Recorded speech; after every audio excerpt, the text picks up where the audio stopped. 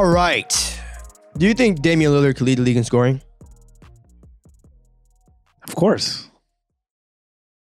I say, of course, it's a no-brainer. I mean, I picked him heading into the season. You did. Wow, you did. That's what I said. Of course. Yeah. I said, of course. No, but for real, it's kind of like I feel like he's gonna have to, because I feel like the Portland Trailblazers aren't a good basketball team. And I feel like he's gonna have to like will them to like victories and have like multiple big time performance, big time games. We're in the beginning of the season. He's already had 2 40-point games already.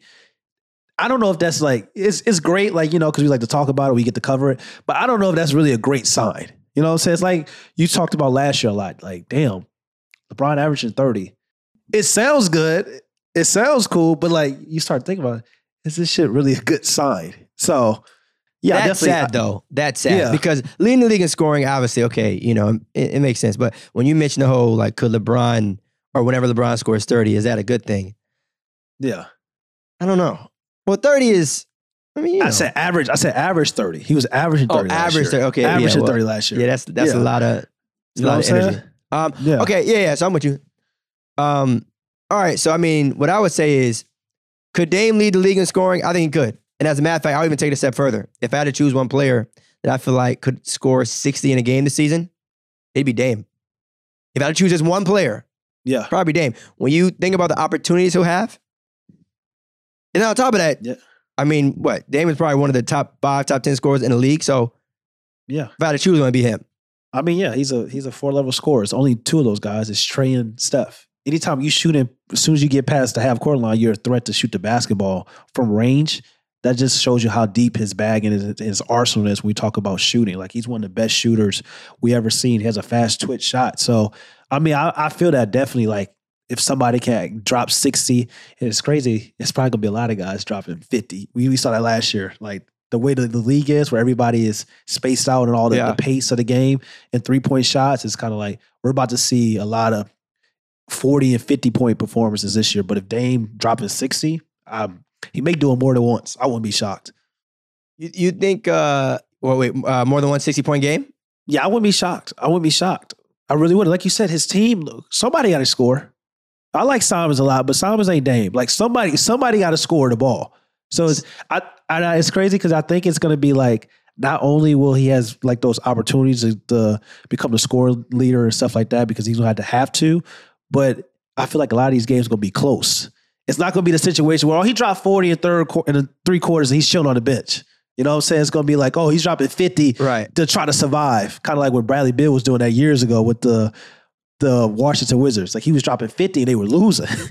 It's fun to watch. Shout out to League Pass teams. But it's funny, I was talking to somebody about this the other day. It's like, the craziest thing about some of these scoring records is that they've happened in such a short amount of time. Like, Klay's like, 14 threes in a game? That was in like 2.5 quarters. And so if you kind of think like, what would have happened if these guys stay in the game? Now, fortunately for Dame, well, fortunately and unfortunately, depending on how you look at it, Dame, you know, if he gets hot for the first 2.5 quarters, he'll probably still be needed. You know what I'm saying? So I'm saying, hey, depending on how you look at it, it could be like, oh shit, that's great to hear.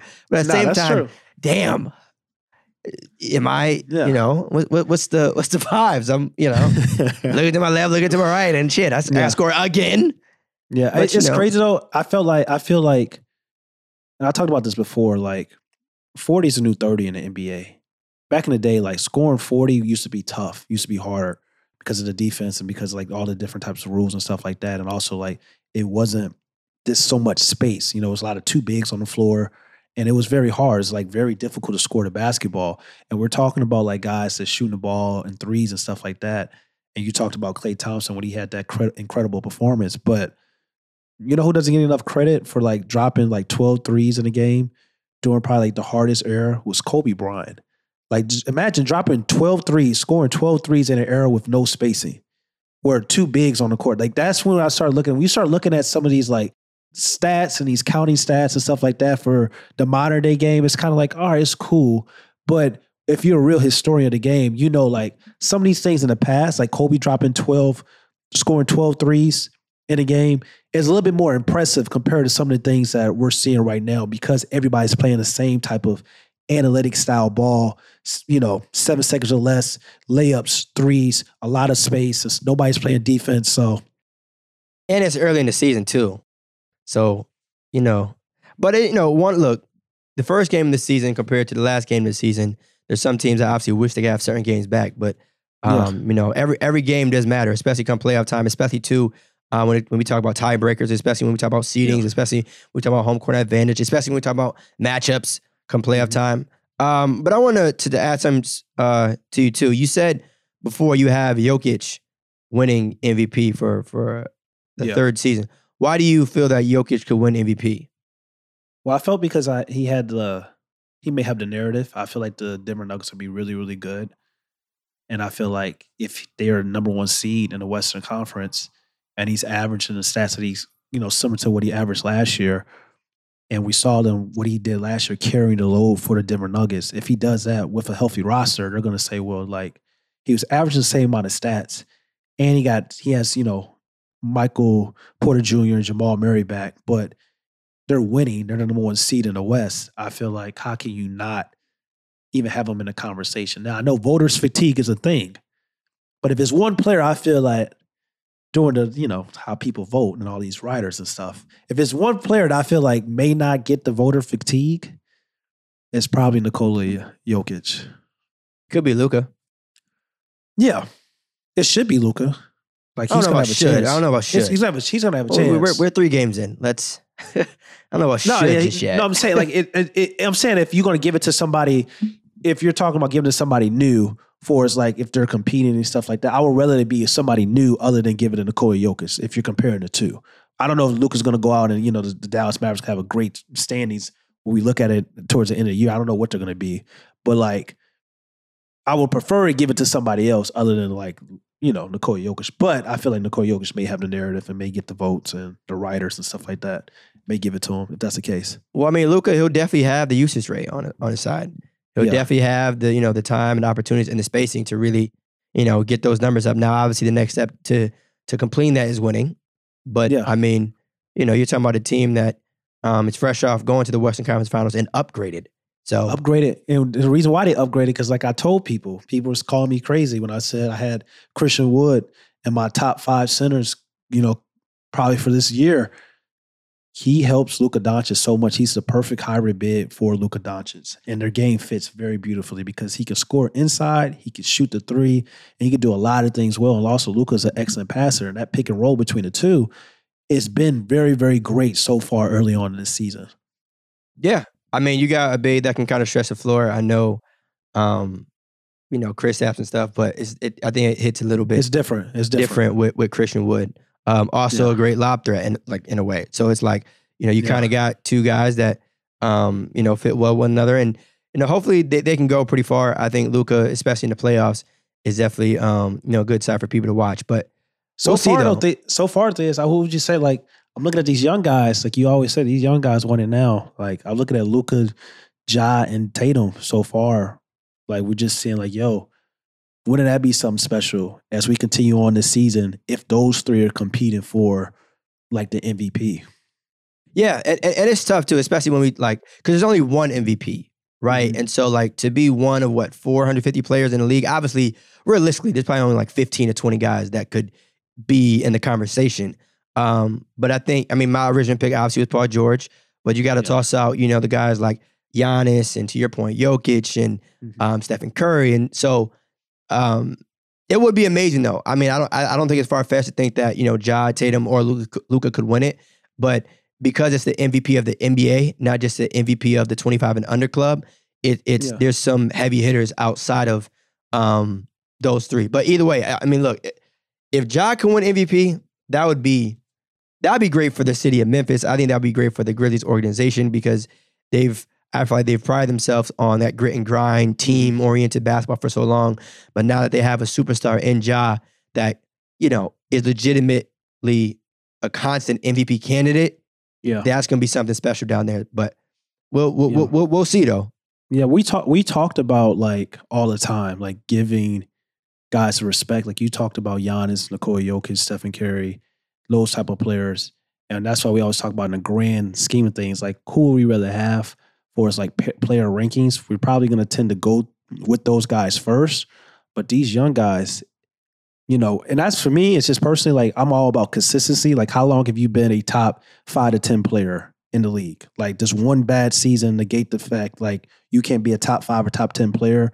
I think certain players is like, oh, maybe it does, but it kind of doesn't. So, but these young players, I say that because Luka, Ja, and Jason Tatum, you know, this could be the year where they're knocking out some of these guys that we could always consider like, yo, we're locks for that top 10. Even though some people that already feel like they're in the top 10 now or the top 5 even, as, you know, we talk about Luka and maybe Jason Tatum, but it's just kind of like consistency matters. And if they've been doing this for the last few years, and if they're competing, these three competing for the MVP, you know, the top of the standings for the MVP like award going on this course of the season, it's going to be hard for people to really say like, yo, this player is not a top 5 player. This player is not a top 10 player.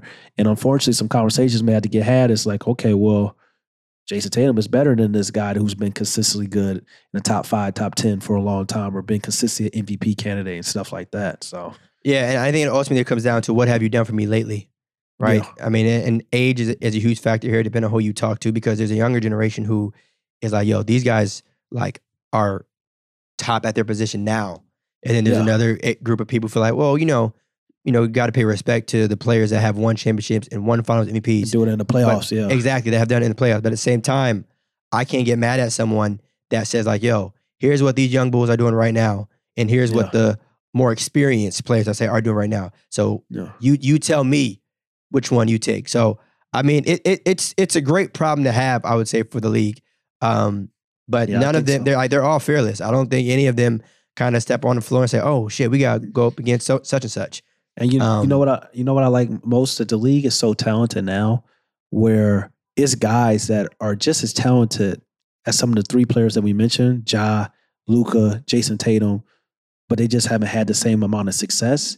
And this young group for that 25 under, and the rest of the guys that's, you know, coming in the league, that's going to be monsters eventually in the next, you know, 3 to 7 years in the game.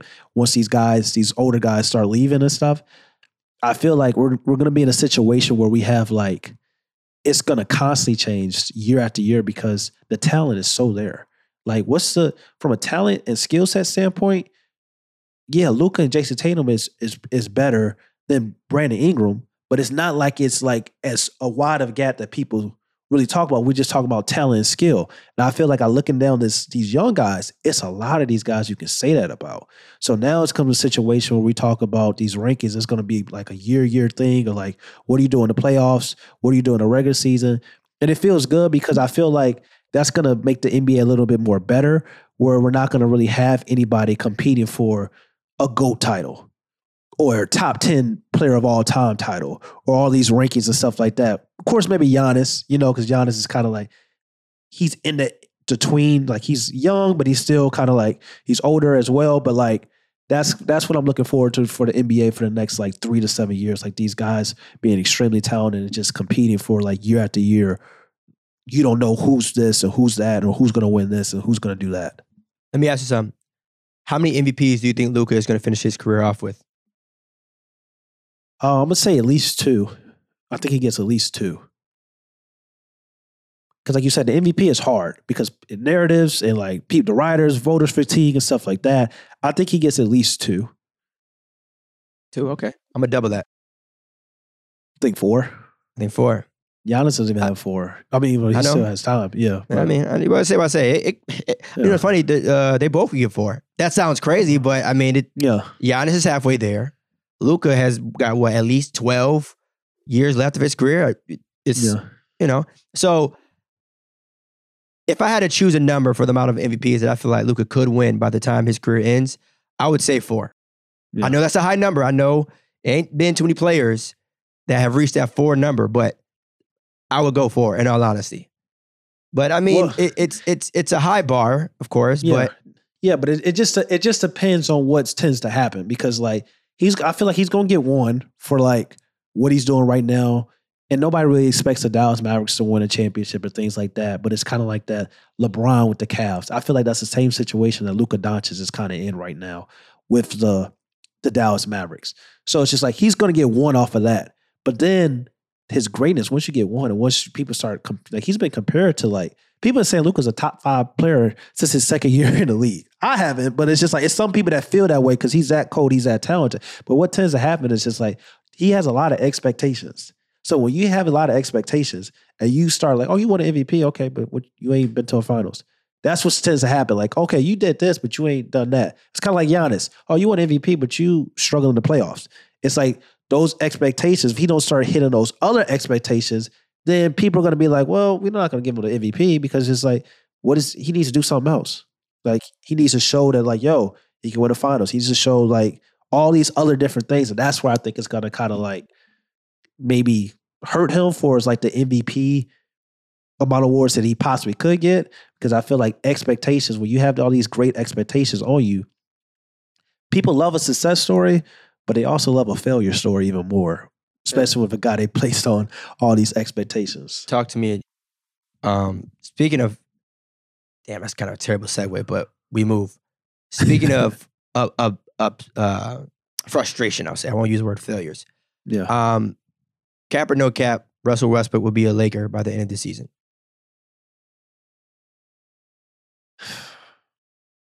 I'm gonna say, I really don't know. It's hard. Like I want to say cap really, but I want to say no cap because like what's been going on early in the season, it hasn't been great for the Los Angeles Lakers or Russell Westbrook. So I really don't know. Like, so I'm probably going to lead to no cap right now because I just feel like it's a lot of stuff that's going on in that organization, and there's a lot of like people having feelings. And Russell Westbrook, if you just watch Russell Westbrook the way he talks to the media, it's not really great. Like, it seems like he doesn't really want to be there. It seems like he's tired of all the hate and the bashing that he's getting. But at the end of the day, it's just like the easy way, like you always say, is to shut shit up. It's to play better and perform. So, yeah, I don't know what this. Yeah, and that's the part too where it's always that slippery slope. Like, there's a lot of NBA players that are hated on, right? Like, first player that comes to my mind was Trae Young, right? A lot of the entire city of New York probably hated Trae Young, but there was a reason why. NBA landscape too, though. They was talking a lot of shit about this and that. I'm saying though, the reason why Trae was hated, one, Trae was hated by the opposing team, right? But two, he was hated because of the way because he was playing at a high level, and it probably pissed off a lot of fans. And so, but when you're disrespected by your home fans, I think that probably takes a huge effect on your mental, and then that can lead to like, okay, you want a player to play at a higher level. But do you really think that you're helping? Do you think that booing while he's shooting a three is going to lead to greater success on the court? Do you legitimately think that you sending shitty ass tweets is going to make someone play better? Yeah. I know people talk about the whole bully to greatness kind of thing, but like, everybody human being at the end of the day. So, but I hope the Russ situation improves sooner rather than later. Well, I mean, but they also have to place Russell Westbrook in a position to like improve as well. Like, some part is Russ, but the other part is also like the coaching staff. Other part is like guys being so comfortable with playing a certain way that they don't want to give up to their play style to let Russ have the ball more in his hands. And like, it's times you watch the Los Angeles Lakers game, it's just like, all right, they're sagging off of him, but like, there's ways you can combat that. It's ways that the offense can, like, the coach can tell Russell Westbrook, all right, if they're sagging off of you, go set a screen, get the ball off, let them come off and hit a mid-range shot. Now, the Lakers don't really have mid-range scorers, so that may not even work. But I'm just saying, it's ways to combat certain things and issues that are going on. Like, if they're playing off him on the three-point line and he's in the corner, give the ball up, have a screen, give the ball up, and then relocate to a different position, like in the middle where you can hit a floater or you can hit a 12-footer. So it's ways you can combat some of the issues, that Russell Westbrook has regarding his weaknesses in his basketball game. But I don't know. It's just like, it's a tough situation. And then I'm hearing like situations about people saying like, well, is this it for Russ? And that's what I feel like it goes too far. When people start talking about like, okay, well, if this don't work out for the Lakers, he's not going to be in the league anymore. I'm like, that's where things get like, I think people are going crazy, super crazy, because it's certain teams he can play right now that he'd probably be the best point guard on their roster. And I know some people will say, well, if it's a young team, they're not going to want Russ because they're trying to lose. And if it's a championship caliber team, they're not going to want Russ because like they'll probably want him to come off the bench. But it's teams like right now that he can play for. I think it'd be a factor for. Yeah, it's a tough situation though, because like we said before, it's like he's too good to be on a terrible team, but not at the point in his career where people feel like, all right, he could be the best player on a championship team. So but I don't think he needs to be the best player. Like, look at the situation. I like the Miami Heat or whatever. I support them because Dwayne Wade is my favorite player of all time, of course. But like Kyle Lowry or Russell Westbrook, that's I don't know. I don't know the numbers, right? I don't know the numbers or anything, but like that situation helps both the Miami Heat and the Los Angeles Lakers right then and there. But I don't think a lot of people are just looking at it from that perspective. Like, okay, Russ is better than Kyle Lowry, so let's get Russ. No, I'm not. I'm saying, but fit-wise, though. Right, that's what I'm saying, though. There's if we're playing the quote-unquote fit card, I think there'll be more fans that would be against that as opposed to ones that would be for it. It's not fortunate. I'm not saying I'm one of them, but, right, put it like this. The timing of this conversation is, like, not ideal at all. Like, Russ's, stock isn't the greatest. So it's like, well, it's easy for people to forget what a player is capable of when he started off the season not too great. I'm looking at the situation. If you look at the Los Angeles Lakers, I just threw that out there because what the Lakers need is a guard that can set up the offense and hit threes. I think Kyle Lowry does that really well. I don't think Kyle Lowry right now, with the Miami Heat, I don't think that's the best situation for him. I think he's overpaid right now. I look at the situation where if Russell Westbrook went to the Miami Heat, maybe he does come off the bench or maybe he does start. But I look at a situation where, like, for his strengths of having the ball in his hands and being able to attack and put pressure on the defense and do the things that he's always kind of done, I think the Miami Heat will allow him to do that. They're not allowing him to do that because LeBron James has had the ball in his hands. That's the problem right then and there. So it's just like another situation. And I don't know the salary caps or none of these things I mentioned, but like I talked about it on my sports page, AKIS NBA, about like maybe Kyle Kuzma and Russell Westbrook. I look at that situation. People are like, oh, well, why would you want Kyle Kuzma again? Because he'll be the same type of player. But I'm just like 6'10", can defend, shoot threes. That doesn't go on trees. He's a wing player. The Lakers lack wings. Russell Westbrook going back to play with Bradley Beal. Bradley Beal had his best statistical season with Russell Westbrook, and he went to the playoffs. The Washington Wizards don't have a point guard. So it's teams out there, the Phoenix Suns. I love Chris Paul. They're not winning a championship with Chris Paul as their point guard. Chris Paul is taking a decline. It's like, well, at least Russell Westbrook can come in and actually score the ball and put pressure on the defense for us. Like if he has a ball in his hands. Chris Paul right now is just a true facilitator.